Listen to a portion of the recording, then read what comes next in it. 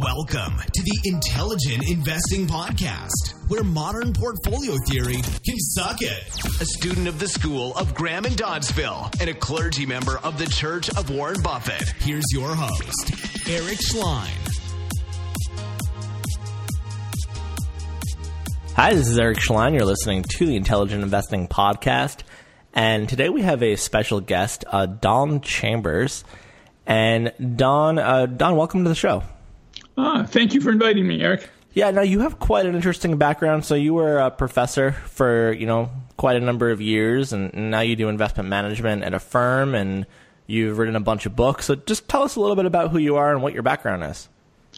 Well, I taught for 36 years, but while I was teaching, I was also doing a lot of investment management consulting and consulting for banks, and even involved a lot as an expert witness in litigation.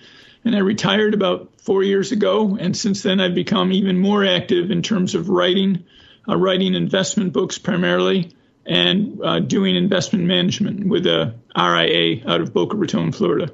All right, interesting. And you're currently involved, what I wanted to bring you on the show today is, we've had some conversations. You're involved in a pretty interesting activist campaign with a company. Can you tell us a little bit more about that? Yes, it's a activist action to try to change the direction of a closed-end mutual fund called First Hand Value Technology Fund. And I'm doing it as an individual. I'm not doing it in combination with with my investment management firm. And it's been quite an adventure to do it as an individual. And how does that work logistically, being a manager of an investment firm, that you're doing it just as your own? What is there certain forms you have to file that are a little bit different, or how does that work on the back end? Well, I own stock. You have to own stock in the firm, and have owned it for I think it's a year or something. It's the instructions can be found on the web. There's step by step of how you write a shareholder proposal, and it has to be 500 words or less, and it has to have a few elements to it. I found a great website. I don't know the exact name of it, but it was out of Cornell University that tells you how to step by step write a proposal and submit it to the company. And you have to submit it like a certain number of days before their announcement of the next annual meeting. And apparently I followed all the rules correctly, because I wrote it on my own, no help from an attorney or anything. I submitted it to the company, and sure enough, it made it on the ballot. And the proposal was what? My proposal is for them to, in a word, liquidate in an orderly fashion the fund, and distribute that money to the shareholders. It went into detail about the different ways it could be done, and then it would need to be done in an orderly fashion. And it's a non-binding proposal.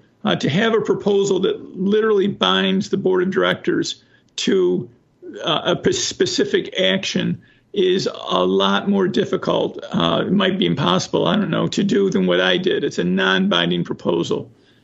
Gotcha. Now, are you also looking to replace the management, or are you just wanting them to liquidate themselves? Well, if they liquidated it themselves, I'd be happy. But I'm also urging people to withhold their votes for the board of directors, and to withhold their vote to vote against the ratification of an auditor. And the reasons for that are twofold. One is to get better people in there, and second of all, to the stop blocking the selection of an auditor can be an effective way of putting pressure on the firm, because the firm is fighting you, and as a shareholder, the firm is will be fighting me with my own money. They're spending money that is part of the fund's money, and it's pretty bad when you're paying both sides of a legal battle. Yeah, it's a little interesting that that's even legal if you think about it. Well, where else are they going to get the money? I hear you. It's always a little bit odd, right? When shareholders. Well, it's horribly skewed against the shareholders. Right, it really yeah. is, and that's why it isn't done much. And frankly, I think that if you look back into the 1960s and 70s, when this country was doing so dismally economically, I think a lot of it was because there wasn't shareholder pressure on our corporations. And let's face it, corporations are the engine of our economy, although actions stem from the individual. But when shareholders aren't pushing corporations to be efficient, they become extremely lazy. And I think that the shareholder activity that started in the 80s through leveraged buyouts and has been part of the reason that since 1982, our economy's just been, the best in the world. Incredible. Yeah, it's interesting because a lot of people associate activists as kind of like a dirty word, like, with a bad reputation, will come in, just fire everyone. There's that cultural narrative about that archetype. Well, if activists come in and do stupid things like firing good workers, they won't be activists very long. The wonderful thing about our economy is that people that are successful in identifying underpriced opportunities and making a difference to make them valuable, they tend to gain wealth, which means they get more influence in a free market.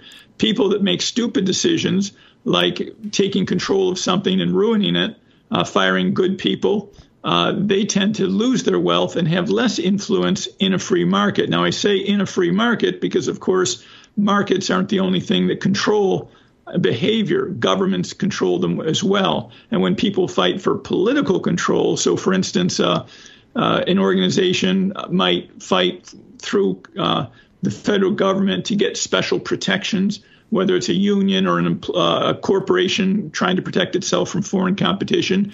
That's again going in the opposite direction. We're trying to use force to be unproductive rather than use voluntary cooperation to be more productive. Yeah, no, it makes sense. So tell us about, how did you find this company? How did you get involved? What made you become a shareholder in the first place? Give us a little background on that story.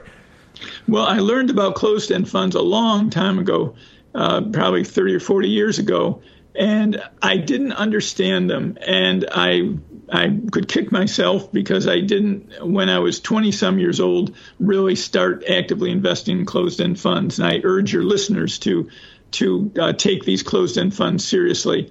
Then I got involved with an investment management firm as a consultant, or actually more than a consultant, a quasi-employee, for about 15 or 20 years. And it specialized in closed-end funds. So I learned from a great investor how to invest in closed-end funds. And actually, that investor was a little bit of an activist himself, and he got me involved in activism. And I do not enjoy activism. I'm a non-confrontational person.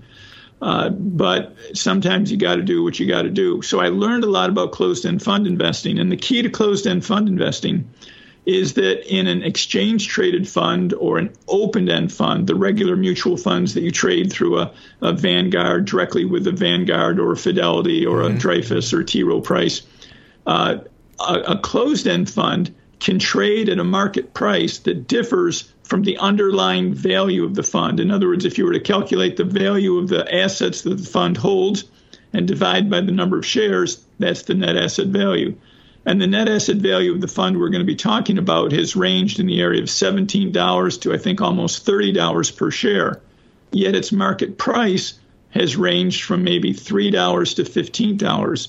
So one would ask, well, why does the market price of a closed-end fund differ from the underlying value of its portfolio prorated across the number of shares?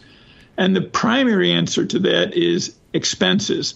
The fund runs up expenses before they hand you the dividends and interest. So I like to think of the assets of a mutual fund as really belonging to two groups of people. And this is true for any mutual fund. It largely speaking belongs to the shareholders, but part of it belongs to the managers because they're collecting a stream of expenses, or it's revenues to them. They're collecting the fees, the advisory fees out of that.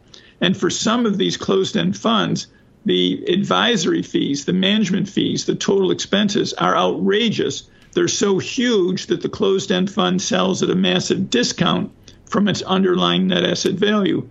Other closed-end funds might have, really more reasonable expenses, or they might have provisions in them that automatically terminate the funds after a few years. So to me, if you can buy a closed-end fund at an inappropriately large discount and hold it, a good way of viewing this is that, let's say a fund is selling at a 20% discount, and that's a large discount. The idea is you're paying 80 cents to get the claims to $1 worth of investment. And if the expenses on it are low enough, that can be a fabulous deal. Even if it always stays at a 20% discount, you're earning the dividends and interest minus some expenses on 80 cents on $1, but having only paid 80 cents. But the real goal is to buy something that's at, let's say, a 20% discount and hold it until its discount goes to 10%. And that can be done either through just the normal economic activity of supply and demand, or it can be done through activism. And when you say 10%, are you using that as an arbitrary number, or is that typically where a closed-end fund will kind of park and stay? Like a great question. I was using it arbitrarily, but it was close to the ballpark. And it really depends on expenses. So there are some funds out there that I wouldn't buy at a 60% discount because the managers are just running it like their personal ATM. They just are pulling the expenses out, and the shareholders get almost nothing. And then there are a lot of great closed-end funds out there that I would find attractive to buy at a 10% discount, especially some that have provisions where they terminate in a few years, which really cuts down on how much expenses are going to be taken out over just the next few years. Right. So I could throw out some ticker symbols if you wanted to hear them. But FIV, if you like senior loans, FIV is a term trust. BTT, Baker Thomas Thomas, is a great municipal bond fund, closed-end fund. And those would be attractive at a discount of even less than 10%, in my opinion. Now, how do you go and find these? Well, you can do a lot of great research on the statistics of these firms on a website called CEF Closed End Fund, CEF Connect. It's great source of the data. In terms of the theory of how you would invest in a closed end fund, what I would suggest that you do is simply search for scholarly articles on this topic and get away from the ones that you just get into all sorts of crazy, in my judgment, inconsequential issues, and look for something that really zeroes in on the expenses. It's almost always about the expenses versus the discount. In fact, I'm not trying to push the firm, but the firm that I do a lot of work with has a lot of videos that I've done, so I can tell you that they're reasonably good on closed-end funds, and that's Biltmore Capital, Biltmore Capital, out of Boca Raton and Princeton. And if you go into that website, biltmorecap.com, there's a lot of videos and webinars on this topic of how to pick a closed-end fund. Yeah. So let's go back to SVVC for a second. So, in your proposal, so you're looking to have shareholders withhold voting for the director nominees, right? And you're also looking to have shareholders vote against ratification of the company's public accounting firm, and then you're also wanting shareholders to vote for that non-binding stockholder proposal. So just kind of walk with me through the logistics here. So let's say you get what you want, right? The non-binding stockholder proposal passes. They don't ratify the company's public accounting firm, and they withhold the votes for the nominees. Is the next step now that you put together a slate of people to replace those nominees? Like, what is the next step from there? That's a good question, and I'm a little bit new to this, going down this path. When I've done it before, it's been more that if you start to wage a campaign, the firm wants to negotiate with you. Well, the firm, and I'm not interested in negotiating with the firm, so I really can't answer your questions fully, but here's my best guess. Sure. I'm going to say that I think that if we turn down the board of director nominees, they will either simply present a new slate or wait till temporarily appoint some people and wait till the next year, or they might try to compromise. In terms of rejecting the auditor, I'm not an expert in this, but I'll tell you my experience from 30 years ago is that if you can turn that down it forces the company into a corner, and that's when they're willing to start to bargain. I mean, look, it's simply put, it's the managers trying to keep their job, right, and me trying to help fire them.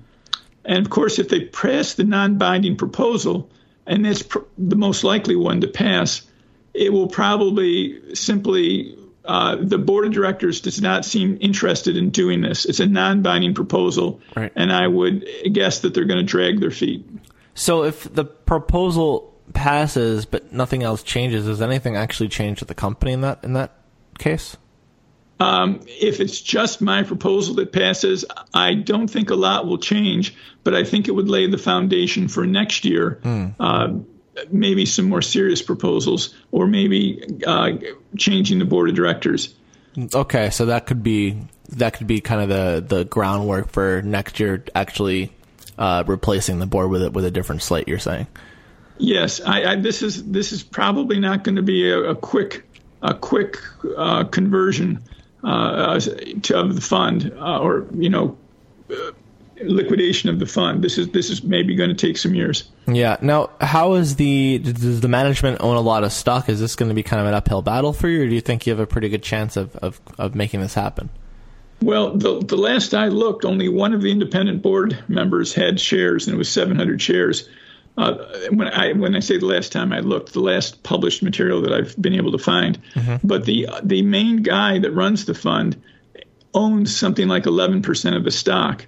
So that makes it an uphill battle. Right. And then the other thing that makes it an uphill battle, and this is a real problem in our country, is that a lot of shareholders hold their shares in what's called the street name. So that means that if you invest with, for instance, Merrill Lynch, then they hold a block of, let's say, 1 million shares, and there may be 100 of their customers that own those shares. And the proxy material is sent to the brokerage company, and then the brokerage company distributes it. And it's not clear that the people really understand what's going on. Another problem can be that mutual funds can own it. And who are the mutual funds going to vote for? Well, there's a little bit of a good old boy network there that they certainly don't want to irritate their potential colleagues or competitors. So it's an uphill battle. And I think this has really been a problem in America, that those votes might automatically, in some of the votes, get cast for the company's preferences. Right. And that's unfortunate. Now, do you have a way of reaching out to shareholders independently instead of waiting? These are confidential lists. Yeah, One thing that I could do is I could write a letter and then go to this fund firsthand and say, I want you to distribute this to the shareholders.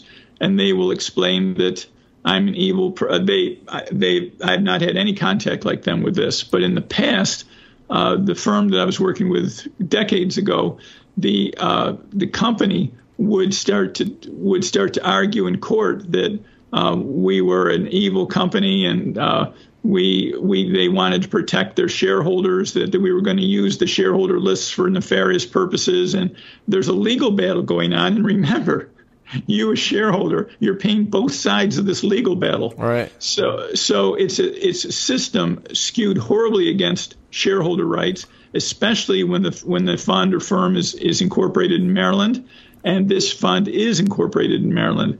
Maryland passes these incredibly management-friendly rules and anti-shareholder rules, in my opinion, and so that a lot of companies flock to there to get those protections from shareholders, which just is an absurd phrase that should never be uttered, as protection from shareholders. We're the owners. Right. All right. That's a little wild. So you said the management expenses are pretty high here. What are we talking about? Well, in a regular mutual fund, like a good Vanguard mutual fund, you might find expense ratios of 10, 20, 30, 40 basis points. That's that's like 1/10 to 4/10 of 1% per year.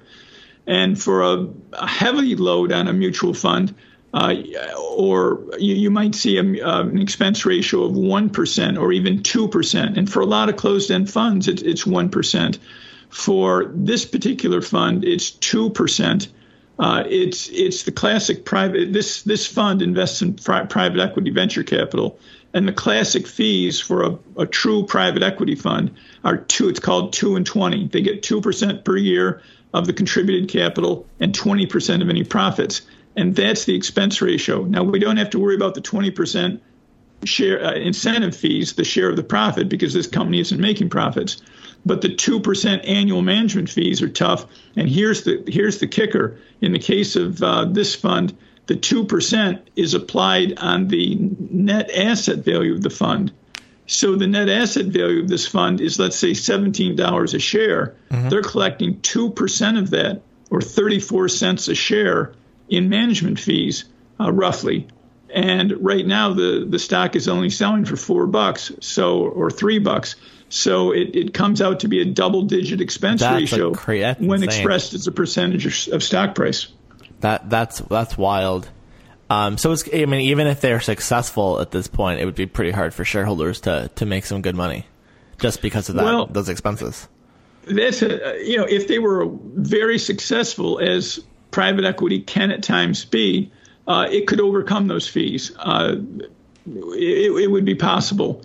But now I think it would be very difficult to go, to keep these fees being collected in perpetuity, is what it boils down to, is a huge uphill battle. And I really don't know how any shareholder who was rational and understood what was going on could want anything other than an orderly liquidation of this fund. Yeah, interesting. Now, what if people have, when is this annual meeting going to occur? When is this vote actually going to occur? It's May 13th in San Jose, California. Okay. Now, for people who have already voted, can they change their vote if they, hear this podcast and they go, oh, God, I need to do something?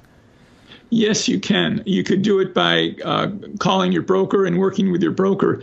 The votes are made on proxy cards, and you could write, it's kind of like a will. You can write 100 documents, sign them all, and the latest one that you've signed, the last one you sign, is the one that matters.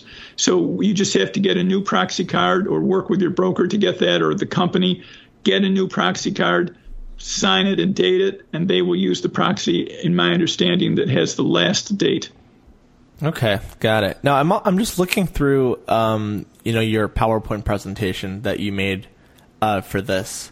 And, one of the last slides, you say there's also a conflict of interest of the management. Can you go into a little bit more detail what you mean by that? Well, I want to be clear on that. And by the way, that presentation, which is updated now, is available on a website. And the website is simply saveFirstHandTechnology.com. It's one word without any symbols or anything, saveFirstHandTechnology.com. You can find the proposal there. Okay, and also any resources that you want shareholders to be able to see, we can put all those links in the show notes as well. All right. That's great. If you give a link to that, saveFirstHandTechnology.com. So, conflict of interest. The conflicts of interest. To me, the biggest conflict of interest is inherent in this structure, and that is that they would like to keep the fund going and the fees being collected longer than the shareholder, than is what is good for the shareholders, in my opinion. I mean, that's the central conflict of interest. So that begets a lot of other potential conflicts of interest, and that is that they might communicate or structure things in a way that are going to keep their expenses going, which are revenues to them, rather than giving the money back to the shareholders or terminating the fund. That's really the central conflict of interest. Got it. Now, you also say that there's numerous first-hand funds that are no longer existing after poor performance. So are you saying that, was it the same management team? Is this sort of a company that manages quite a few different portfolios, or can you tell us a little bit more about that? Well, the gentleman who is in charge of these funds has been at this for back into the 1990s, I believe. And there have been, and this is on this presentation, if people go to this link, they'll see the list of like 5 or 6 different mutual funds that were part of the first-hand fund group. And I think it's down to just 3 of them existing now. I don't know the extent to which they were simply merged together or folded or whatnot. But it's common in the mutual fund industry that mutual funds will fold up or merge the funds that perform poorly and therefore be left with funds that have good track records. And I'm really not sure of why so many funds previously existed and don't exist anymore. I tried to find research on it. It's really difficult to find. Interesting. Well, is there anything else that you think we haven't covered that you think is important to discuss? Yes. To your listeners, the closed-end fund that I've been talking about is very unusual. There's only a handful of them in which the underlying portfolio that they own is private equity rather than being securities. In fact, some people might not even call this a closed-end fund. They'd call it a BDC, a Business Development Corporation. So the vast majority of closed-end funds, if you were to go to CEF Connect, and I really hope your listeners that are savvy investors and like this sort of thing, I really recommend you learn about these closed-end funds. But most of them that exist and most of them that you should be interested in have publicly traded securities underneath them. Now, they don't tend to hold broadly based portfolios of equities. They tend to specialize in the less liquid securities like municipal bonds or MLPs or real estate investment trusts or even strategies like owning stock and writing call options. And there's hundreds of them. And the key I'm getting at here, though, is that there's a huge difference between a closed-end fund that has publicly traded securities underneath it, forming its net asset value, in which the prices of those securities are determined in a competitive market, versus a BDC or a fund like the one I've been talking about, whose underlying portfolio is illiquid private securities, small new technology companies. And the values of those are estimated using, they're called level 3 quotes, using pricing models for venture capital. And that is something that adds a whole nother level of complexity. And I would urge you to get started by thinking in terms of publicly traded securities like municipals. Go look at some of the great municipal bond closed-end funds to get started. And then once you learn those issues, begin to look at the BDC, the Business Development Corporation's funds. Now, let me ask you something, Don. Did the fact that these are not liquid securities, does it create more wiggle room to pump up the value of the net asset values to increase the fees for the management? Is that a concern? It's a black box to me, so I can't state that that's something that I know to be true. Is it a concern? You went right to the core of it. Yes. Yeah, that's a concern. And they have the evaluations done by an external firm, but they select that external firm and compensate them. And it's disclosed. Much of the information on that is disclosed in the annual report. But is that a potential conflict of interest? Well, it's certainly human nature, in my opinion, but I really don't know whether this fund is in any way misbehaving in that regard. Got it. All right, very interesting, Don. Is there anything else? Or do you think we about covered it with SVBC? I think that about covers it. I would say there's a great book called The Random Walk Down Wall Street by Burton Malkiel. And closed-end funds are a chapter in that book, at least the last edition that I saw. It's been in many editions. And I would recommend reading that book if people get a chance, and that would actually provide a nice little introduction to closed-end funds. He claims our opportunities aren't still there. I believe they still are. Well, wasn't that book, to my understanding, making the point that markets are perfectly efficient? Yes, and it's a model. Okay. You know, we make points, academics like myself, we make points saying what would happen in an ideal world with, no transactions costs and everything else. Sure. And then the real world, of course, deviates from that. And to me, it's a two-stage process. Understand the model of a perfect world and then learn where the model is breaking down. in an imperfect world. And then you can take advantage as an investor of where the model breaks down. Yes. Interesting. All right, Don. Well, it was a pleasure. And then again, if any shareholders are listening or people who are interested in what's going on, it's saveFirstHandTechnology.com. Is that correct? Yes, and they can contact me. My contact information is in that presentation, and they can contact the group that's helping me put up the website. Okay, great. All right. Well, Don, it was a pleasure to have you on, and really appreciate you coming on. Thank you, Eric. I enjoyed it. Thanks. Take care. Thank you for listening to the Intelligent Investing Podcast with Eric Schlein. If you'd like to connect with Eric for questions, comments, feedback, ideas, or to inquire about being on the show, please contact Eric at intelligentinvesting@gmail.com. So, in the words of Charlie Munger, I have nothing to add.